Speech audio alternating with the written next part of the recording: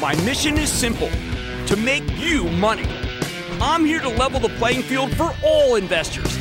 There's always a bull market somewhere, and I promise to help you find it. Mad Money starts now. Hey, I'm Cramer. Welcome to Mad Money. Welcome to Cramerica. Other people make friends. I'm just trying to make a little money. My job, not just to entertain, but to educate, to teach. So call me at 1-800-743-CBC or tweet me at Jim Cramer. We got to stop fretting about how so much of our gains are concentrated in tech stocks and start thinking about why that's the case and how it may not be nearly as worrisome as you might think, especially after a day where the Dow gained 224 points, S&P advanced 0.76%, tech-laden NASDAQ jumped 1.12%. It was a wildly positive session that threatens to make the month of January a darn good one.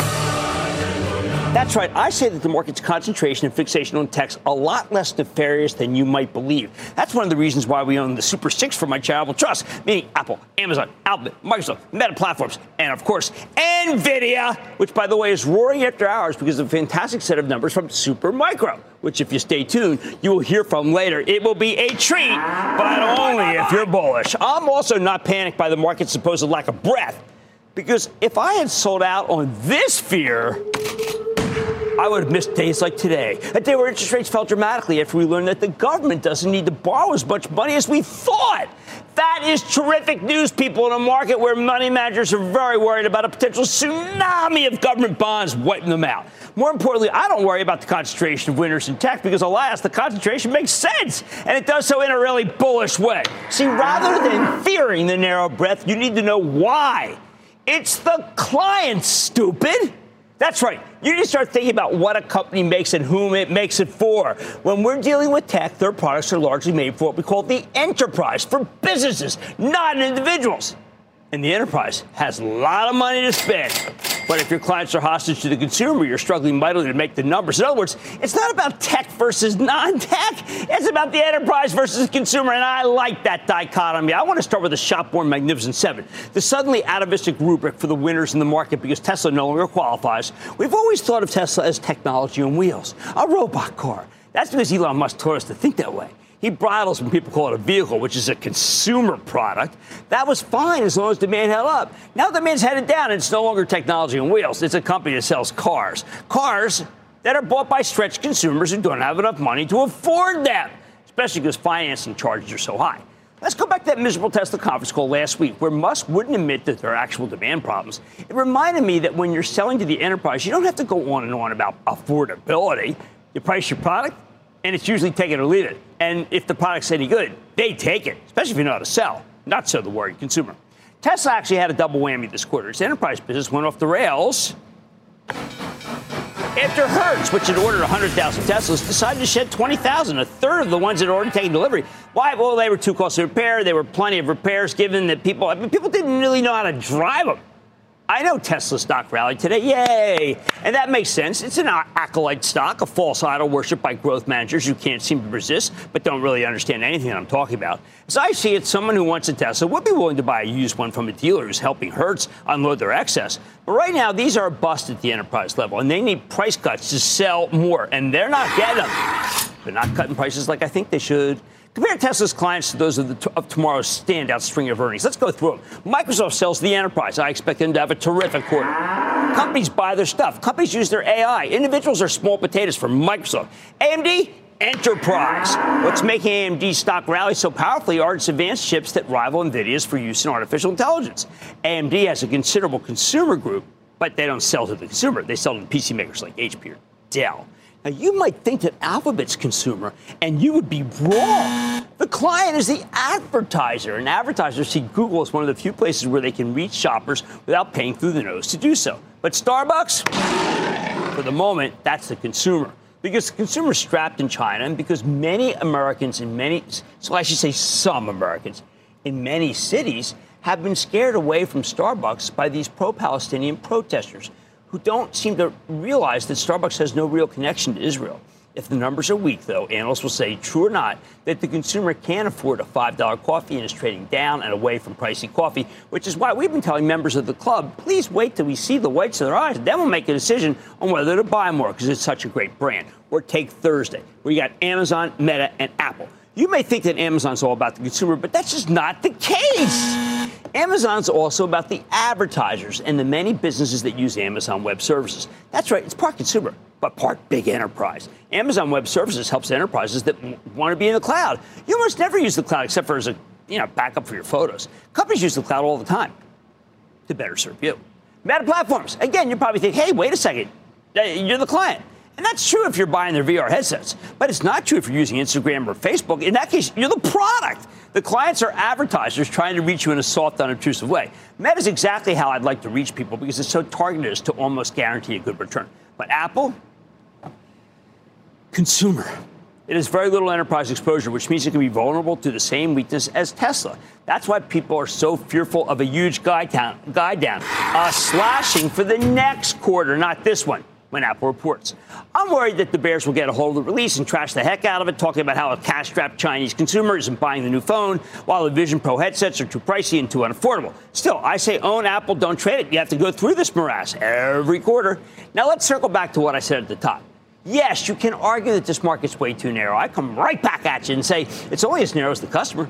Right now, businesses are shockingly flush, having refinanced when rates were low, and many are racking up record profits. They aren't burdened by student loans or sky-high inflation or expensive rentals. Companies don't go to the supermarket. They don't pay auto or home insurance. They don't go to the hospital. They are, yes, indeed, flush, while the consumer is indeed cash-strapped.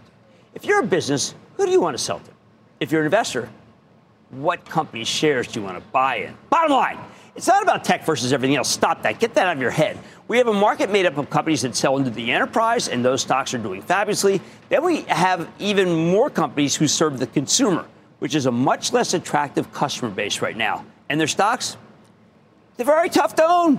Lucas in Rhode Island. Lucas! Jim, thank you for taking my call. I'm an investment club member. Thank you. I'm a little scatterbrained at this point. I'm 32 years old, so I'd like to think I'm long on time. You are. But I'm wondering about Navitas at this moment. I know it's a little expensive compared to some peers, but I'm looking at future trends, not the current ones. I know, and it does have quantum computing, but it's losing a lot of money. Here's my take. If you want to look at future trends, you have to look at current trends. And current trends are for companies like, yes, NVIDIA. They'll figure it out. Jim in California. Jim.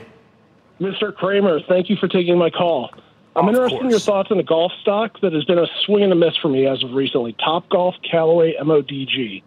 With the stock down 30% in the last 6 months, I'm beginning to worry this is a COVID double bogey, and the new clubs that people bought during the pandemic are just collecting dust in the garage.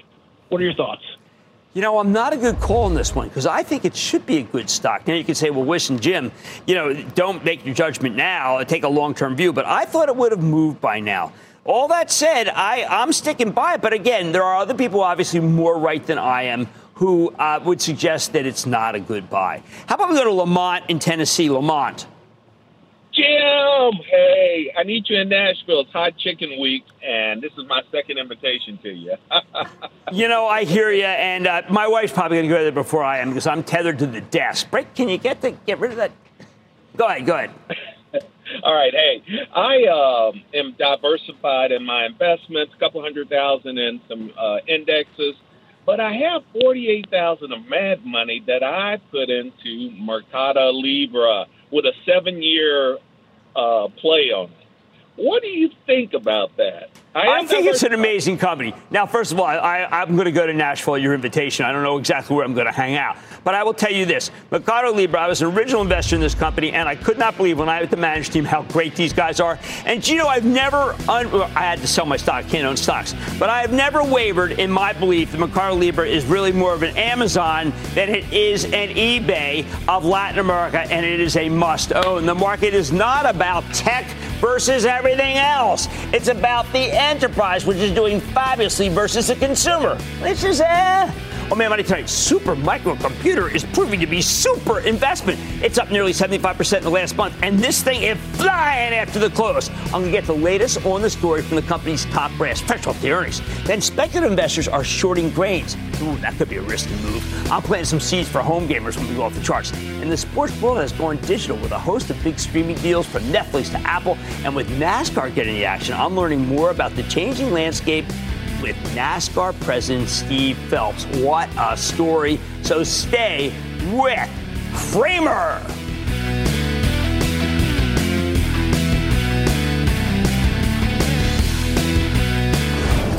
Don't miss a second of Mad Money. Follow @Jim Cramer on X. Have a question? Tweet Cramer. #MadMentions. Send Jim an email to madmoney@cnbc.com or give us a call at 1-800-743-CNBC. Miss something? Head to madmoney.cnbc.com.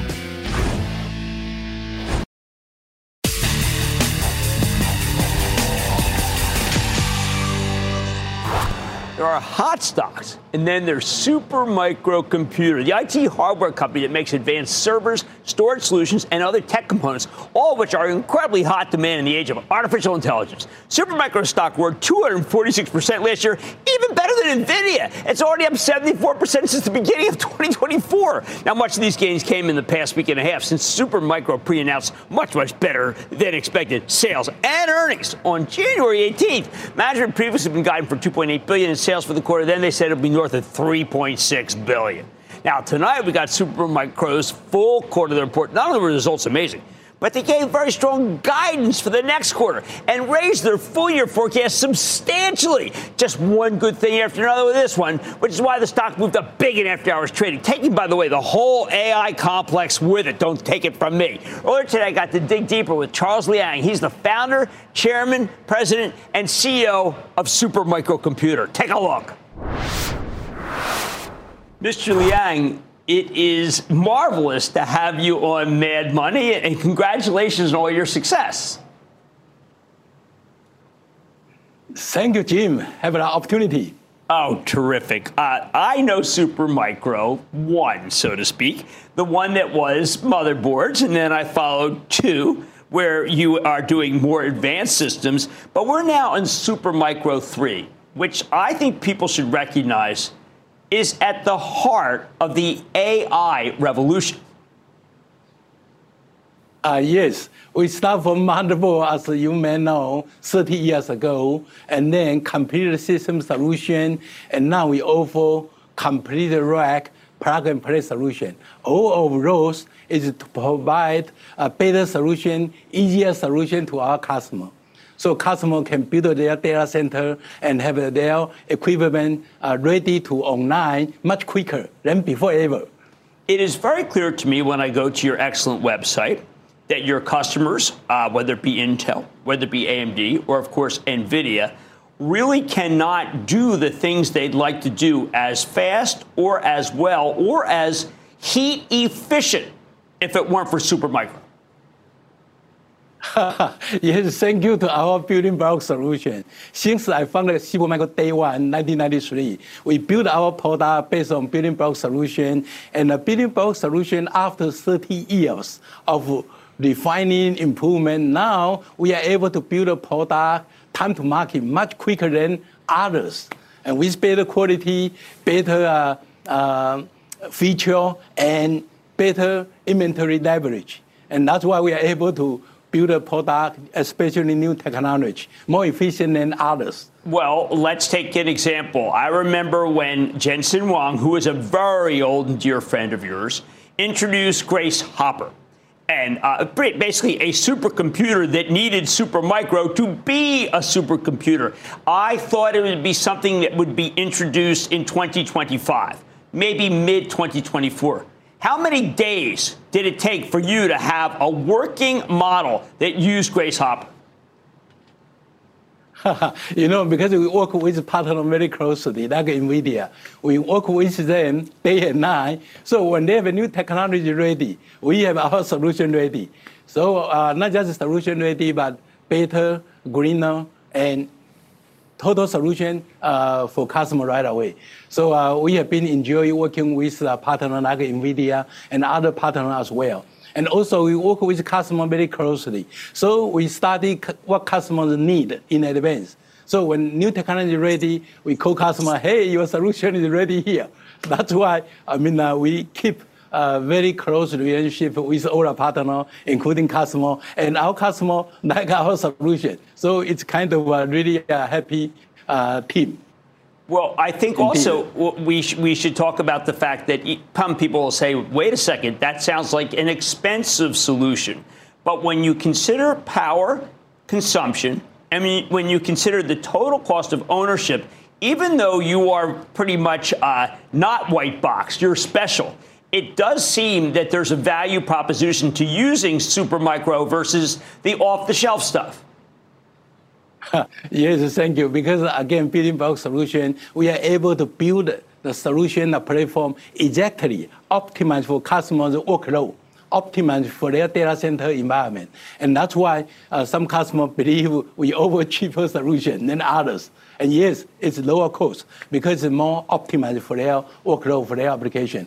At the same time, because of green computing, we have customers lower their TCO, lower their energy cost, and also help everyone to lower the carbon footprint.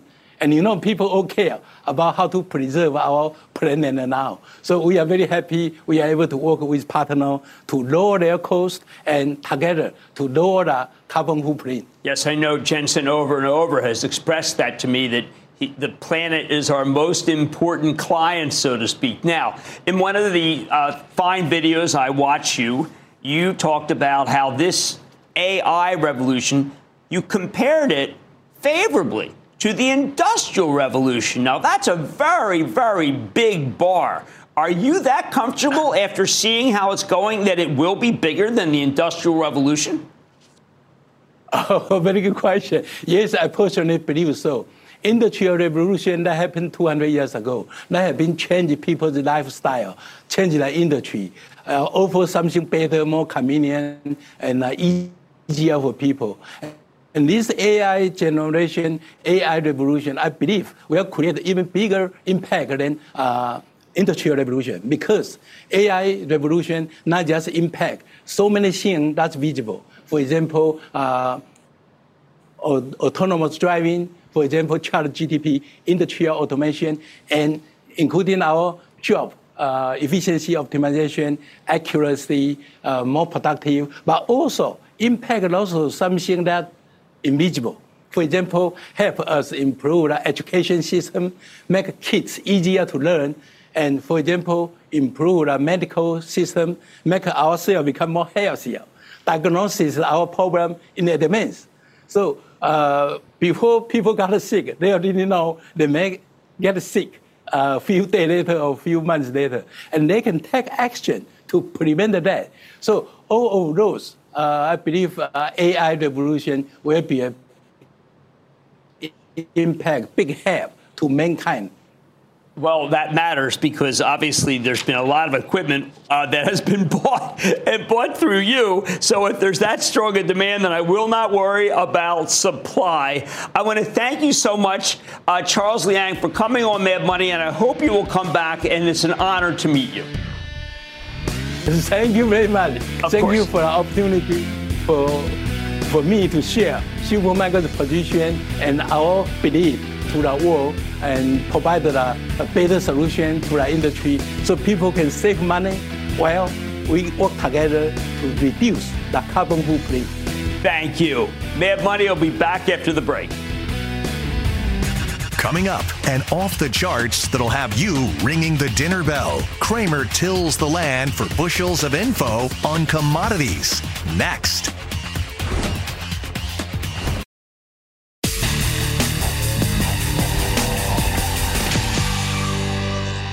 According to last week's Core Personal Consumption Expenditures Price Index, that's a mouthful, inflation is very much moving in the right direction. up just 2.9% last month. A lot of that's thanks to lower commodity prices. But when you're dealing with commodities, you need to expect some kind of turbulence, don't you? Any kind of uptick in commodity prices makes it harder for the Fed to cut interest rates, meaning it's something we got to worry about for stocks, not just the grains. And that's why tonight we're going off the charts with Carly Garner. She's that brilliant technician who's the co-founder of DeCarly Trading, author of Higher Probability Commodity Trading, and our resident commodities expert who's done so well. Remember, this year, she pretty much nailed both the top in oil and what's increasingly looked like a very solid bottom, too. And right now, Garner says we could be looking at a serious and I think very surprising uptick in the grain complex because grains are simply too hated. Money managers have been shorting them like crazy, betting like shooting fish in a barrel and a huge drop in price. Of course, there's a reason grains are hated. The 2023 crop year harvest lows never materialized. Instead, grain prices have continued to dribble lower throughout the winter. And a more typical year, we'd be looking at a rally during this period. Yet, as we head into February, the grains are only moderately off recent lows. Now, there's a lot going against the grain complex. Technology has made farmers more efficient. New production came online after the grain shortage that resulted from Russia's initial invasion of Ukraine. That was a shocker. And demand from China has softened, something we didn't think would happen. But Garner thinks we could be looking at a grain rally in the not-too-distant future for the simple reason that the vast majority of the pessimists are gone. They've already sold. When you look at the all-important CFTC's weekly commitments of traders data, which shows you where different classes of investors are positioned in the futures market, institutional investors are extremely bearish on corn, soybeans, and wheat. And whenever money managers get too bearish on anything, well, guess what? It tends to find a floor. Yeah. Got me? Let's start with a monthly chart of corn prices paired with CFTC commitment of traders data. See, these are the different kinds, and this is the actual commitment of traders COT report. Garner cares about the green line here, which shows you the net long or short position of speculators, meaning money managers. Right now, she thinks the bears are out over their skis in corn, with large speculators holding more than 146,000 net short positions on corn futures. Are you kidding me? The last time money managers were this negative was in the summer of 2020. Back then, their negativity caused a short squeeze that allowed corn prices to more than double to just under $8 per bushel. It was the type of thing that everybody was talking about, including the Fed, because it meant that things were going to get very inflationary. Corn at the basis of so much of our food. Garner doesn't expect another rally of that magnitude, but she believes the short sellers will be given a reason to cover sooner rather than later. She thinks it could be worth maybe a rally of 50 cents to $1.20 per bushel. Well, guess what? The spot price of corn is at $4.40 right now. So a $1.20 move would be huge. It would also be very unexpected, and it would be very inflationary. Now, take a look at the weekly chart of the corn futures. Prior to the commodity chaos of 2021 through 2023, of course, the pandemic, Garner points out that corn spent a decade trading very comfortably, right between $3 and $4.50, anti-inflationary. We're now, though, at the high end of the historical range. If you draw an uptrend line from the spring 2020 lows to last week's lows and a downtrend line from the multiple lows made during the past few years, you'll find a nice floor of support. Well, voila, $4.30. That's about a dime below where we're currently at. At the same time, the relative strength index, or RSI, down here, okay, the RSI, that's a really important momentum indicator that I look at before I make a judgment on most stocks, has been flirting with oversold readings for several months. That's way down here, okay? That means the downside here is probably exhausted. As Garner sees it, between the massive short positions in the corn futures, the powerful floor of support, and the typical seasonal tailwind for the potential for adverse planting and growing weather, we could see a meaningful rally that takes corn to the mid-$5 area.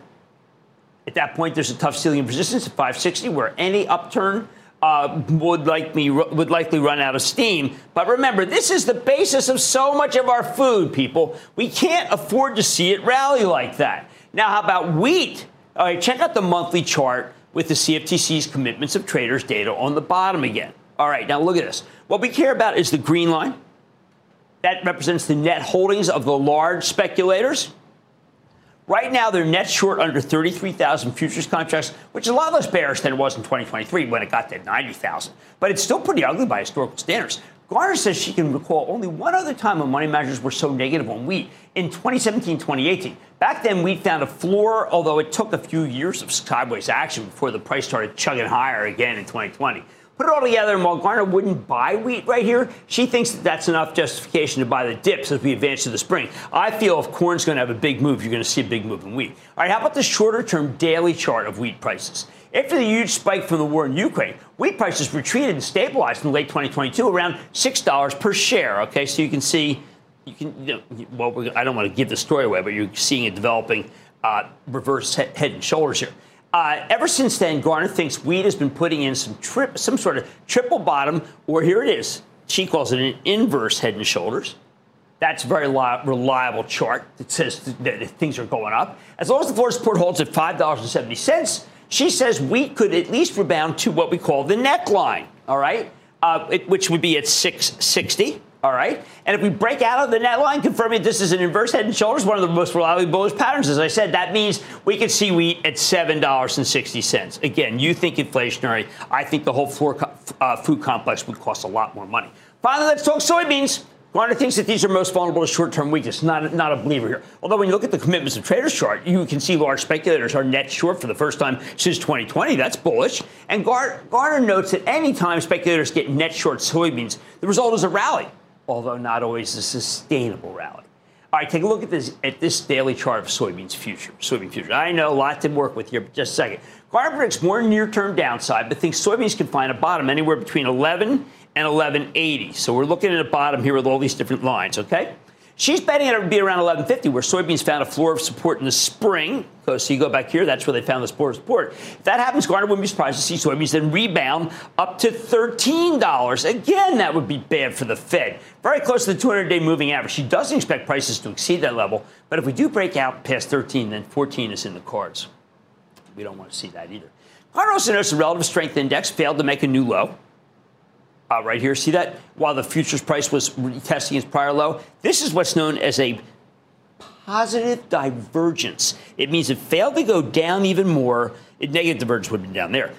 Failed to take out that low. Positive divergence signals to her that most of the selling is behind us. I agree. But the bottom line, the charts as interpreted by Carly Garner, who's been so right, suggests that Wall Street's gotten too bearish on an incredibly important grain complex of corn, wheat, and soybeans at a time of the year when all three crops tend to trade higher, as the market builds in a premium to account for the risk of something going wrong between now and the harvest. Makes sense to me. That's why she's expecting a grain rally, even if it's only for a few months. Garner expects things could get really ugly for the bears. For now, though, she expects the grains to bounce, and if she's right, she'll make it much harder for the Fed to cut rates anytime soon. So the bears get hurt first, and then the bulls get hurt. But when the bears get hurt, you're going to have more pain at the supermarket and the restaurant. And then ultimately, well, let's just say it'll be too late and the market will go back down, which I don't mind, but that's not in the cards right now. Let's go to Ed in Illinois. Ed.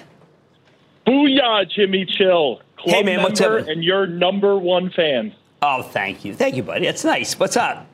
Hey, I'm calling about BLDR, Builder First Source. It keeps going up, and I want to add more. Is this a buy, hold, or sell? It is. This may, you know what? I really want this company on. But here's the thing why it keeps going up.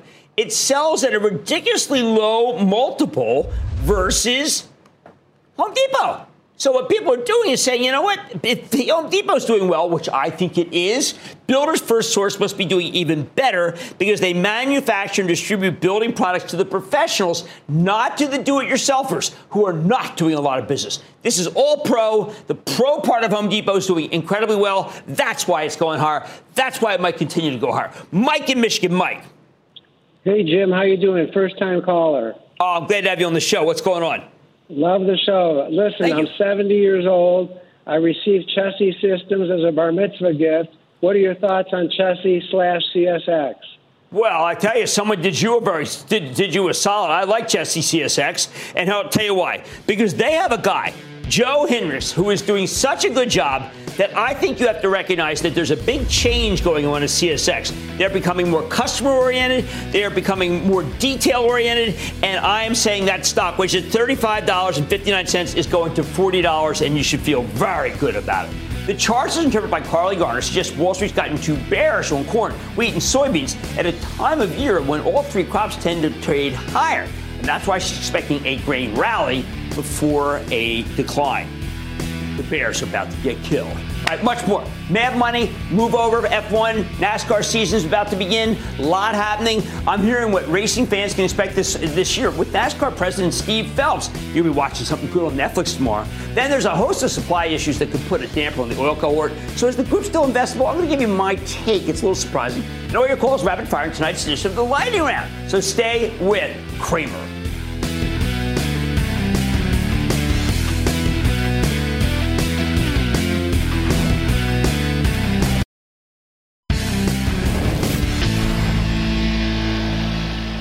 These days, every streaming service wants in on live programming, especially sports. And one of the most watched sports in America, along with football, is NASCAR, which just reached a new $7.7 billion media deal that includes several exclusive races streaming on Amazon Prime Video. At the same time, there's this new NASCAR docuseries premiering on Netflix tomorrow. NASCAR Full Speed. It drops all at once, so get ready for a binge. This weekend, the 2024 season unofficially starts in Los Angeles with a clash at the Coliseum 2 weeks before the official start of the season, the Daytona 500 on February 18th. So before things get rolling, I got to check in with NASCAR President Steve Phelps earlier. Take a look.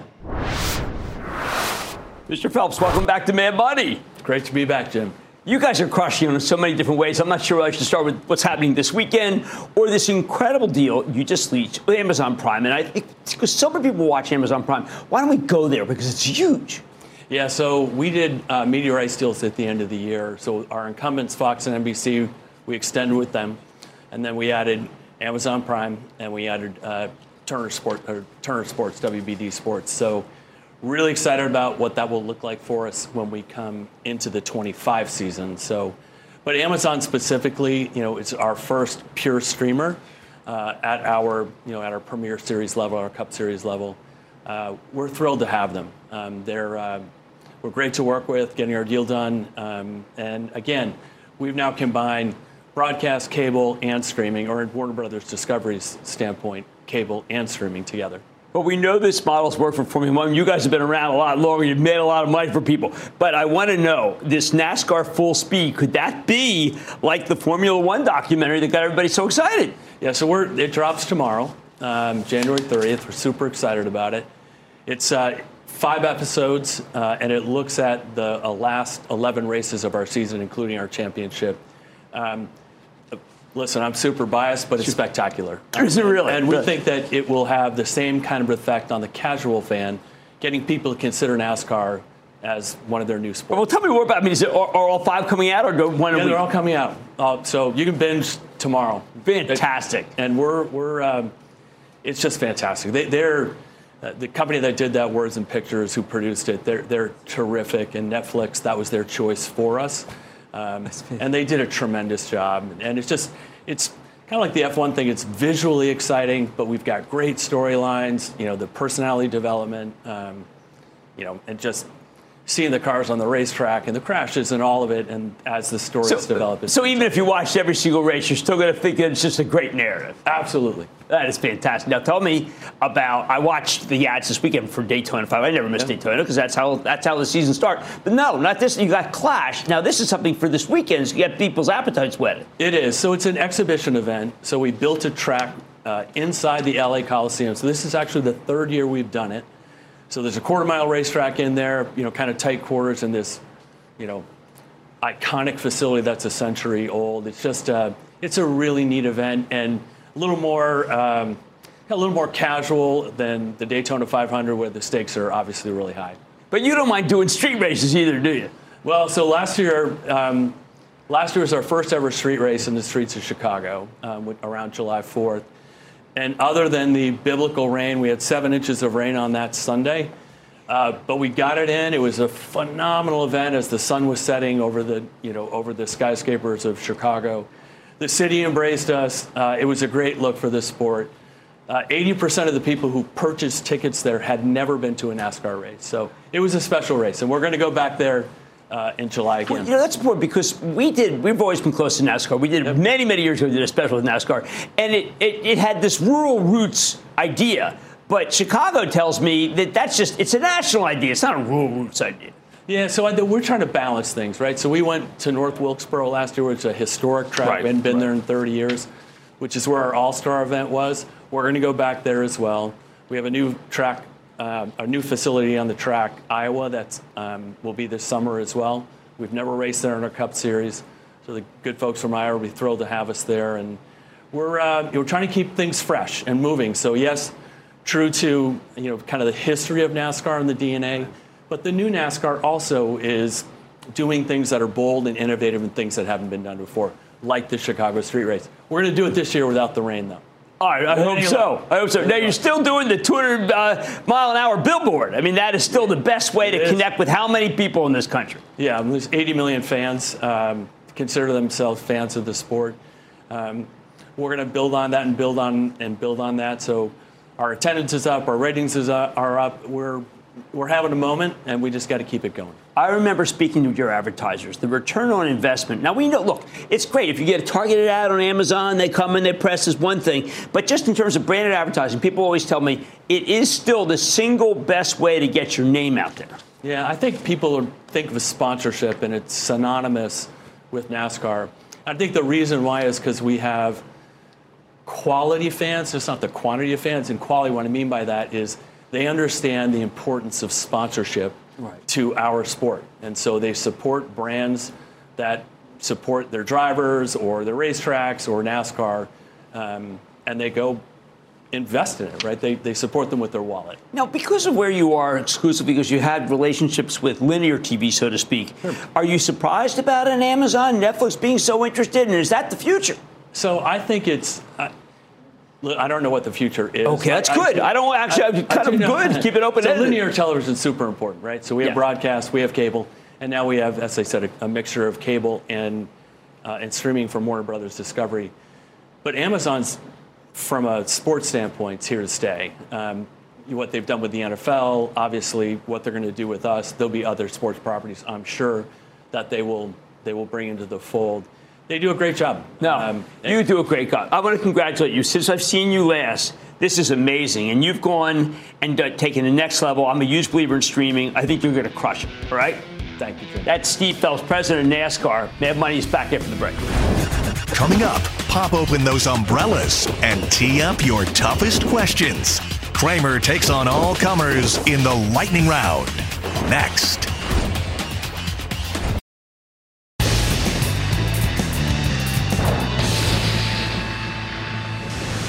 It is time. It's time for the lightning round. You say my name is stock. I said about myself. I don't know the cause of the stock was dead. My step you play the sound. And then the lightning round is over. Are you ready, Ski? Time for the lightning round. I'm going to start with Steve in Indiana. Steve. Hi, Jim. I've been following you since your days with Larry Kudlow.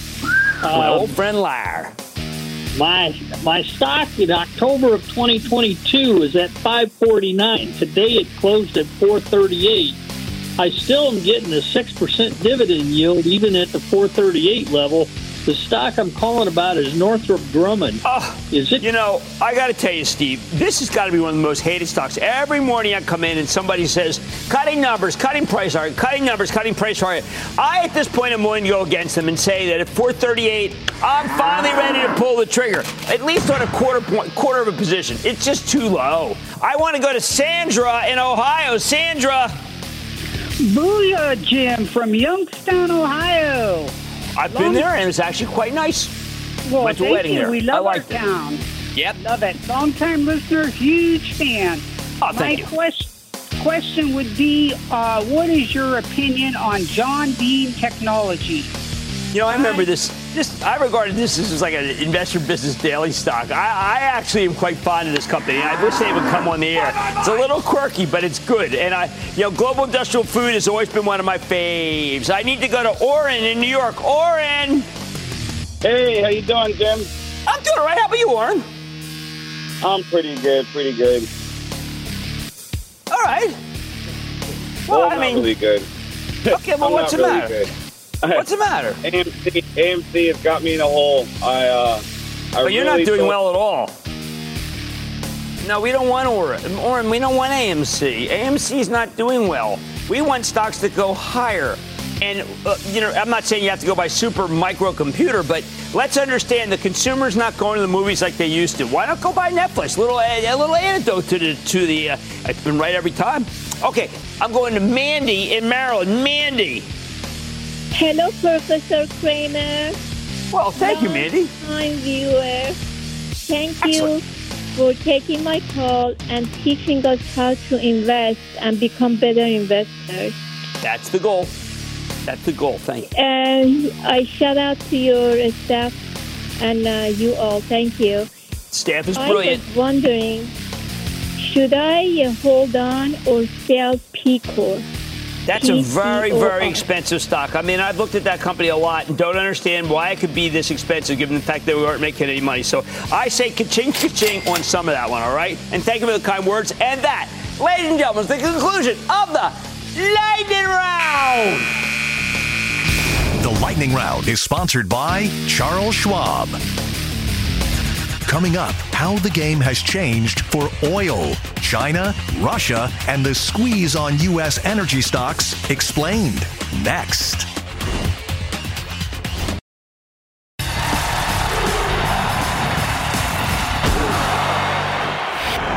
Oil will go higher some way, somehow, but as long as the Russians are able to ship crude through the Suez Canal, as long as the U.S. produces 13.3 million barrels, a new record, and as long as China remains in slowdown mode, there simply isn't enough demand to meet the surging supply. While I think that oil can bounce here, that might not do much for the oil stocks, because each one of these suppliers just keeps putting a damper on the whole group. That's why, despite what seems like constantly escalating Mideast tensions, I have been willing to pound the table in the oil stocks deal, a position quite at odds with history. Right now, for example, Russia needs to fund its war against Ukraine. The West thought it could impact Russia with all those sorts of sanctions, but Russia's still allowed to export oil to all countries like in China and India, and Russia produces 10.6 million barrels a day. That can finance a war and then some. This weekend, I read that the group which has made Red Sea shipping so dangerous, the Houthis, don't want to hit Russian tankers with their missiles, at least not intentionally. So far, they mistakenly shot at two of them. But they have a deal with Russia to let their oil go through. At the same time, our domestic producers have stepped up to pump a record amount, and they could do more, not good for pricing. It's the demand side, though, that's the real issue. China's economy is growing so slowly that it can't use as much oil as Russia pumps. China buys 47% of that. India takes 32%. The rest is scattered among a handful of countries.